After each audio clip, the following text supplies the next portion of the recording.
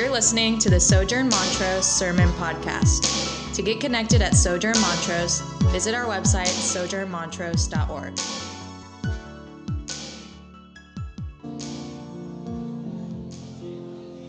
Good morning.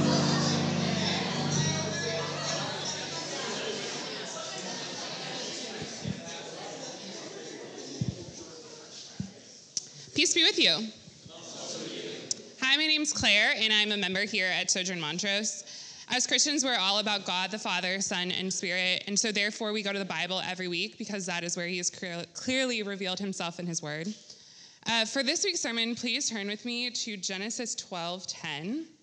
If you don't have a Bible with you, the words are going to be on the screen behind me, and we also have several over on the table by the door, and we'd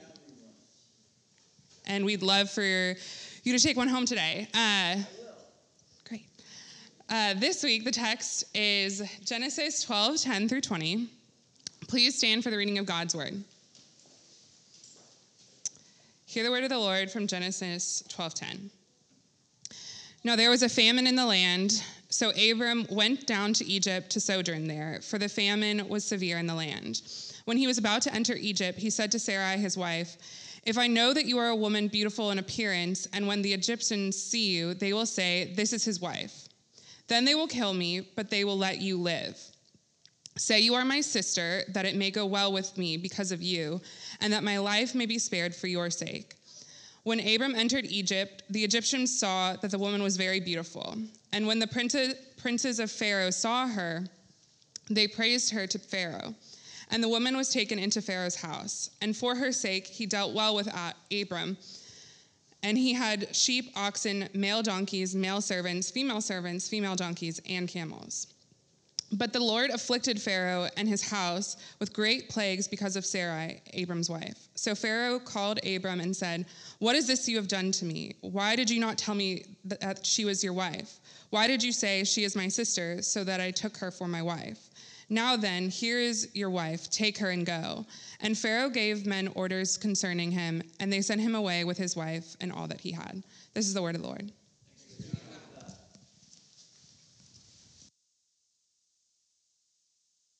Morning, and peace be with you. For those of you who don't know me, my name's Cole, and I'm one of the pastors here. It is really good to be with you this morning as we continue our journey through the narrative of Abram, who becomes Abraham in the book of Genesis. The life of Abraham and the narrative surrounding his life are really essential for us as Christians to understand who we are as the church, to understand the fullness of the accomplishments of Jesus. And the life of Abraham gives us an opportunity to learn about a life of faith, as Abraham is constantly pointed to by Jesus and the apostles as the quintessential man of faith, from whom we ought to learn. And the first who is said to have had righteousness counted to him by God because of his faith. And so as we prepare to jump in this morning, let's pray and then see what the Lord has for us as we spend some time in the Word. Father, we thank you for the opportunity to gather together this morning. We thank you for your precious Word and for all of the ways that you have blessed us in your Son, Jesus. As we spend time this morning looking at a narrative that is complex and a story that raises lots of questions, I pray that by your Spirit you would give us wisdom, that you'd give us eyes to see what it is that you want us to glean from it, ears to hear your good news in the midst of us, and that you would leave us as a people who are transformed by your grace and by having heard from you in your word. It's in Jesus' name that we pray. Amen. Well, for those of you in the room who are Christians, which I assume is most of you, given that this is a Christian Sunday gathering, I'm guessing that you, or at least people that you're close to, have experienced something that you might call a spiritual high. Maybe you went to camp as a high schooler, and the gospel became real to you in a way that was totally fresh, and you left and went home with this fire in your heart for the things of God, ready to serve and to cast off the ways of the world that you'd been walking in, ready to share the good news of Jesus. Maybe you became a Christian later in life and experienced radical transformation and realized kind of overnight that your life is now totally different and that your purpose in life is totally different. And you develop this deep zeal for the things of God, for obeying the scriptures, for sharing your faith with others. Maybe you experience God speak to you powerfully through his word or through prayer or through a sermon like this morning. Maybe in the midst of trial, in the midst of wandering, God spoke to you in a way that it changed you. It made you aware of his grace for you, his love for you, and you experienced a season of zeal and fervor and faith. And the reason for these experiences is that when God speaks in power, God's people are moved to action. It is a powerful thing to hear the voice of the Lord. It's a life-changing thing to be made aware of the gospel of grace. But for most of us, this spiritual high, this mountaintop experience fades away, right? Real life becomes real life again. The concerns of our life become relentless. And so we find that we may not be who we were before we heard God's voice or experienced the gospel in a new way or had this moment of transformation. But we don't generally maintain the spiritual fervor or zeal that we had immediately following that experience. Our faith gets tested. We're faced with real fears, dangerous temptations, reasons to doubt the promises of God that seemed so obviously trustworthy before when we were on the mountaintop. All of a sudden, they're seeming less trustworthy. And for many Christians, the fading high of the spiritual ecstasy and the drivenness that it creates, when that fades, it can cause a spiritual crisis. And for some, it leads to leaving the faith altogether. Because if we reduce God to a feeling or a revelatory voice that we're constantly expecting or a sensation in our heart and soul that we're constantly counting on, then when the keen awareness of God's presence fades from our consciousness, we're left to believe that either that experience we had in the past that we thought was real was just our imagination, or that for some reasons God's love for us, his care for us, his blessing toward us has been removed, or that he just isn't there in the first place. And faith and union with God, they can't be reduced to feelings, because what a fleeting thing are our emotions and our experiences. Well, what we see in the beginning of Genesis 12 from last week is that God spoke to a man named Abram. Abram was from a pagan land, the land that eventually becomes Babylon, and was part of what was likely a pagan family. By all guesses, Abram and his family worshipped the moon in vain. And so when Abram heard the voice of the living God call him and make promises to him, it was a life-changing moment for Abram. It was so life-changing and so compelling, in fact, that he was willing to risk his life, his reputation, and his ties to the land of his kindred, where by all accounts he had wealth and comfort, to enter into this journey to a land that God had not revealed to him in an undisclosed location for a period of time that he did not know how long. The promises God gave him on face value were not very trustworthy. God promised him that he would become a great nation through offspring, and he and his wife are in late middle age, and they have an inability to conceive. And yet when Abram hears the voice of God, he believes and he moves. And he experiences this mountaintop sensation. They travel into the land of Canaan, and Abram is worshiping the Lord in this new land. And God says, I'm going to eventually give you this land. And while they're in the land, Abram begins making converts. He's proclaiming the name of the Lord, and souls are added to his happy caravan of Yahweh worshipers in this land and world that were devoid of true faith. But then when we get to verse 10 in chapter 12, we will see something that I think will be able to relate to our lives. It says, now there was a famine in the land. And so Abram went down to Egypt to sojourn there, for the famine was severe in the land. So the key to the promises that God gave him was his wife's fertility, right? You're going to be a great nation. And he was promised offspring, but what we know about Sarai is that she was barren. Secondarily, as a key to the promise that God gave him, was the land that God was going to give him. And he had already revealed that it's going to be this land of Canaan. And now the land, like his wife, is barren too. There's a famine. And so Abram, who was up, goes down. He goes down to Egypt. Egypt is south on the map, but the Bible uses phrases like went down to describe something more symbolic. Abram's faith was commendable, it was fruit-producing, but now in the midst of famine, he leaves the land of promise to go to a land of worldly prosperity. Now, the Bible doesn't necessarily give us reason to think poorly of Abram for going down to Egypt. That would be conjecture.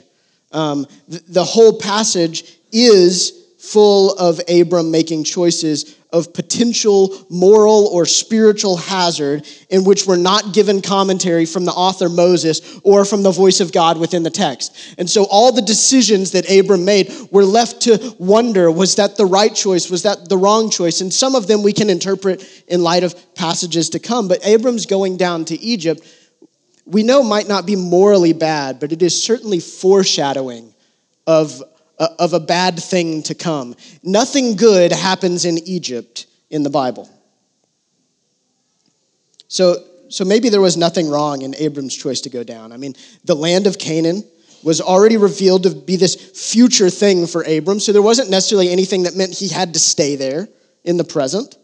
And Egypt was supported by the fertile Nile River Valley, meaning that in the Near Eastern world, Egypt was the least susceptible to prolonged famine. And so Abram knew, we can go to Egypt. I have all these people and animals to feed. We'll just go to Egypt.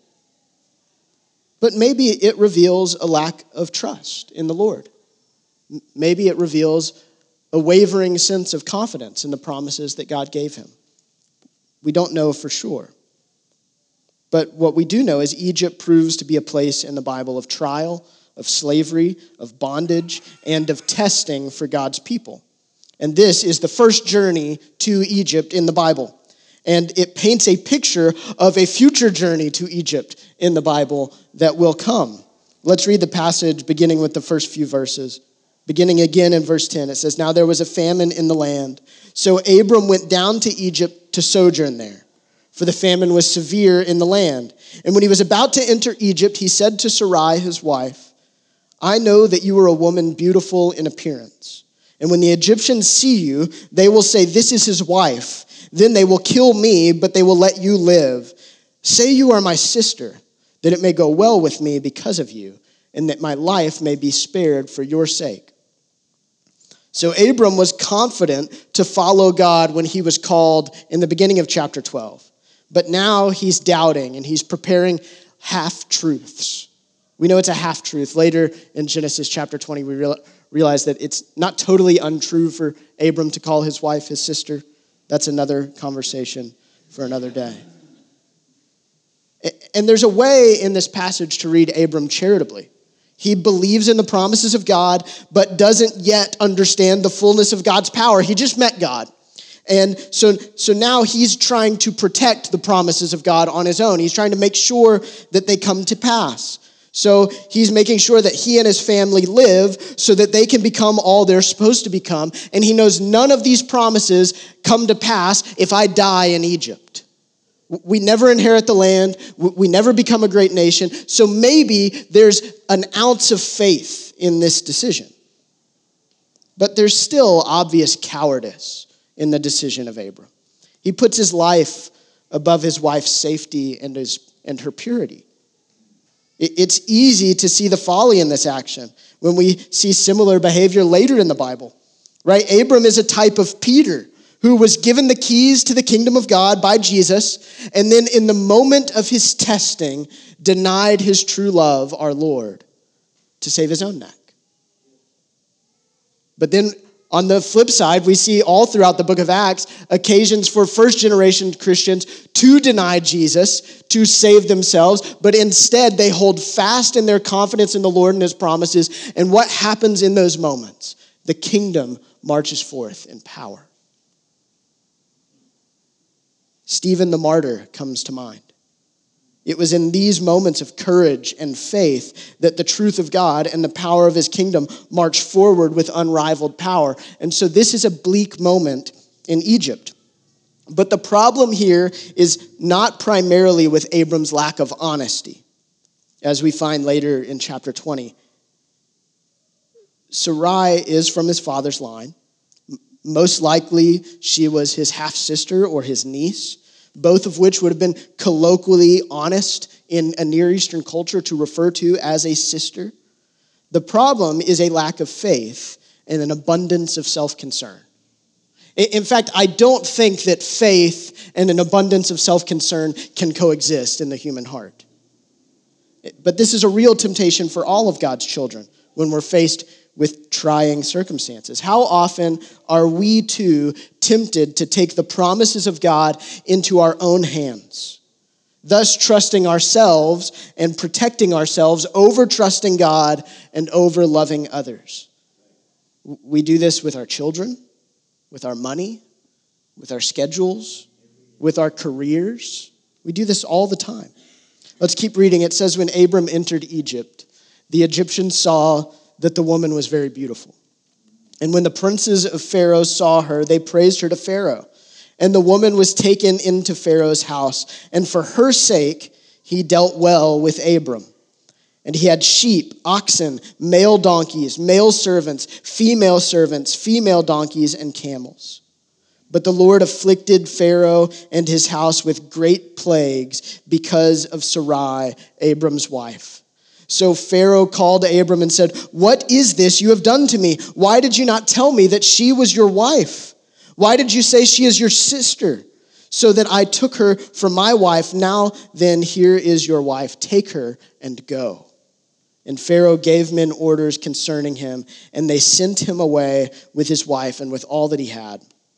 So Abram's fears were founded, and his expectation of what was to come was borderline prophetic. He saw the writing on the wall entering Egypt. Everything he was concerned about came to pass. And Sarai's beauty was overwhelming to the Egyptians. She's taken into the house of the king. Now, just so you know, when we're reading the scriptures, Pharaoh is the title for the Egyptian king. It's not a name of a specific Egyptian king. So this isn't the same Pharaoh from the days of Moses. It's just the Pharaoh of Egypt at the time. But she enters Pharaoh's house, essentially into his harem of concubines. And Abram is given many gifts by Pharaoh. Either as a sign of a formal friendship that's budding, or maybe as a kind of bride price. We're not told exactly why, but he's given livestock and wealth and things. And yet Pharaoh and his house were plagued with many plagues because of Pharaoh's possession of Sarai. And so Pharaoh sent Abram away with Sarai and all of his possessions, including those he acquired from Pharaoh. And so Abram made bad choices, and yet it goes well for him and his house. They leave with more than they had to start. This is a strange story, right? There's all sorts of things happening that we're not expecting. We're not expecting this man of faith to act like a coward. We're not expecting his cowardice to go well for him. And at first glance, if this story is primarily about Abram and Sarai, then it's just a really confusing story. What do we draw from it? But this isn't a story that's primarily about Abram or Sarai. This is a story about God and his plan to redeem the world through his promises. It's a story about his sovereignty and his faithfulness, a story about his mercy and his power. It's a story about God choosing a man who quickly loses confidence in God and zeal that he had for God, and God's not surprised by this. That's good news, church. God wasn't surprised when Abram decided to head down to Egypt out of the land of promise. He wasn't surprised when Abram began to treat his wife's body as a human shield to save his own neck. Abram didn't live up to the glory of God, and God wasn't surprised. That's good news, because nobody lives up to the glory of God, and God is never surprised when we fail to do so. God wasn't going to let Abram die in Egypt, because God made promises to Abram. And God's promises don't go away when we fail. God made promises to Abram, so he didn't let him die in Egypt. He didn't allow the woman Sarai, from whom the great nation would be brought forth, to become a concubine of a pagan king. That wasn't part of what God had promised, and so God did not allow it to come to pass. God was going to see his promises to fulfillment even when his people weren't worthy of his promises being fulfilled. Even when the odds were against them, even when their zeal and faith were overcome by fear and self-concern. Church, take heart in this. This is a passage full of good news. God's promises will come to pass in your life and in his kingdom even when you falter. God's care for you will endure even when you doubt him. God's love for you will win the day even when your love for yourself seems like the loudest thing in the room. Our sin, though damaging to you and to those around you, will not prevent the kingdom of God from coming. It will not prevent the kingdom of God from coming. But your sin will have consequences. And it will delay the return of that feeling of the pleasure of God. The confidence that you once had in his love. Abram left Egypt with his wife by his side and with more wealth in his estate. But I doubt he left Egypt with the satisfaction of one who was brave and faithful in the face of trial and temptation.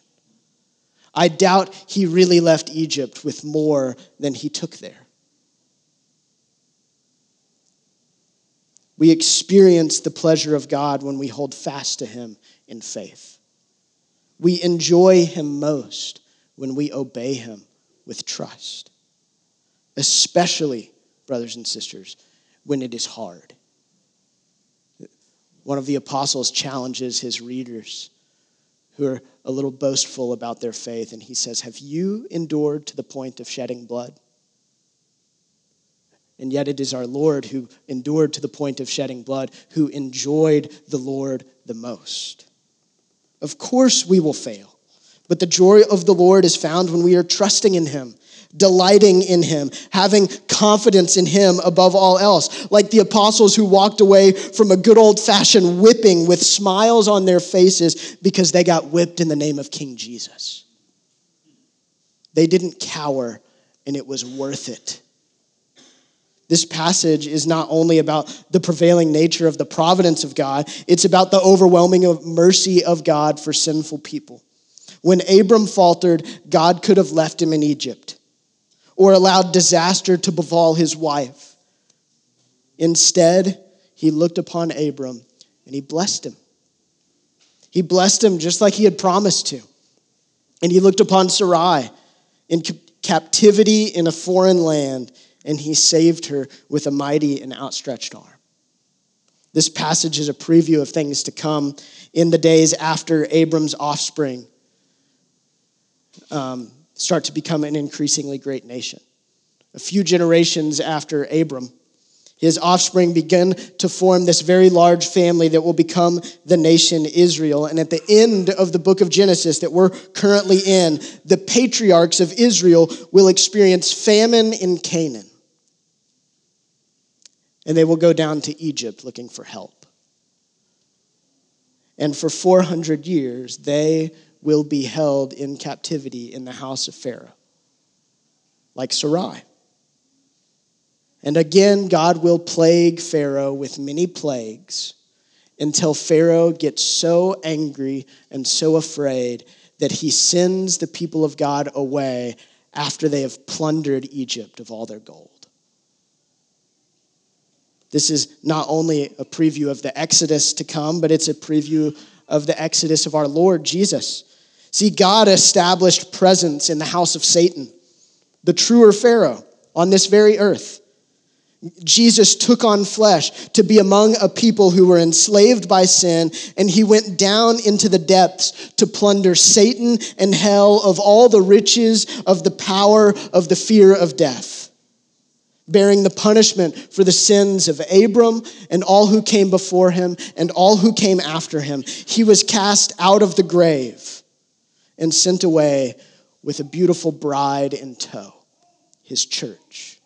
You, brothers and sisters. His sister and his bride, the church, was the plunder that Christ took from the grave, and he is now taking his bride toward the fullness of the blessings of the promises of God, that truer Canaan when all things are made new. And so today we sit in these promises. When we are called as God's family to go into the proverbial Egypt of the world of sin and to proclaim the life of God in Christ to those who are dead in their sin, we will be faced with trials, temptations, and those who seek to take us captive for all sorts of reasons. And yet God will see us to the very end. Above all, this passage shows us that when God calls you, he calls you not because you have done anything to deserve his call or because of what you bring to the table. He called Abram out of the land of pagans to be the forefather of his great nation. And he has called you out of whatever circumstance you were born into or were in at the moment that he called you. Not because you bring anything to offer him. He calls people of his own secret will, apart from their merit, to glorify himself by redeeming and using people in the establishment of the outcomes of his promises, namely his kingdom. And when he calls you to himself, brothers and sisters, his love for you will remain. He will be your God when you are high on his promises. His love for you will remain in those times. When you're raising your hands and clapping them in the sanctuary, when you're poring over the scriptures with a smile on your face, when you're praying fervently and expectantly, when you're sharing the good news of Jesus with your friends and family, he will be your God, but he will also be your God when you are full of fear, when you're full of doubt, when you are overcome by spiritual apathy, when your faith falters in the midst of trial, he will be your God. His plan for you and for his kingdom will still come to pass even when you are not worthy of it, even when you've done nothing to help, even when everything about any relationship with a person would say, run from this person. God will remain. He will be your God. His plan for you, he tells us in his scriptures, is that you will be transformed from one degree of glory to the next until you experience life with him forever and the fulfillment of all of his promises in his everlasting and eternal kingdom. That promise will come to pass. If you are his child, regardless of where you are in your faith, regardless of how obedient you've been, regardless of how excited you've been lately about the things of God, that promise for you will come to pass if you remain his child. His plan for his kingdom will come to pass too. His plan is that it will be great, that it will be numerous, that it will be a blessing for the whole created order for all of eternity, and that too will come to pass. And so, church, he will be your God when you are in the land of Canaan and when you journey down into Egypt. He will be your God. He will be your God when you lie so that you can protect your ego or your flesh. He will be your God. He'll be your God when the works of others lead you into a situation where you're vulnerable and helpless like Sarai. He will be your God, and he will redeem you with a mighty and an outstretched arm. He will be your God when you don't deserve his love. He will not forsake you. He will not forget you. When you don't deserve his forgiveness, he will still have mercy for you. When you fail to look to him in faith, he will continue to push you forward in the plan of redemption so that you will reach the end, the salvation of your souls. Abram went down to Egypt and made a lot of bad choices, and God, through Pharaoh, pushed him back toward Canaan. The thing is, brothers and sisters, your God has made a promise to you. He's given you an inheritance, and that inheritance is secure. It is kept in heaven for you. It is unfading. It is imperishable. So the call this morning, in light of Abram's faltering in Egypt, is to keep moving forward in faith, to proclaim his name gladly, wherever it is that you are, to trust in his unending love, his undeserved grace, his relentless mercy for you, and to be transformed. We can take away from this passage that the trustworthiness of God and his gospel must never be dependent upon our feelings, our actions, our circumstances, or our response to or recognition of his voice. God's trustworthiness is a self-contained and self-defined and self-fulfilling trustworthiness. God isn't trustworthy based on whether or not you trust him. He's trustworthy because he's God. God's truth is true when you feel it and can't contain the new song that's been placed in your heart because you feel it, and when you feel far from him and can't hear his voice above the noise of your own sin or your circumstances. Some of you this morning have been wandering through the land of Egypt, making compromises. You've been afraid. You've experienced a spiritual famine. You've made compromises and choices that you're not happy with, and it's left you feeling alone and exiled away from the presence of God. God sees you this morning. So turn to him in faith. He sees you this morning, and his promises for you are still true.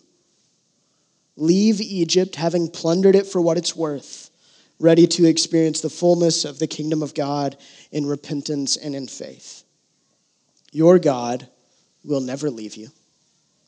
He will never forsake you.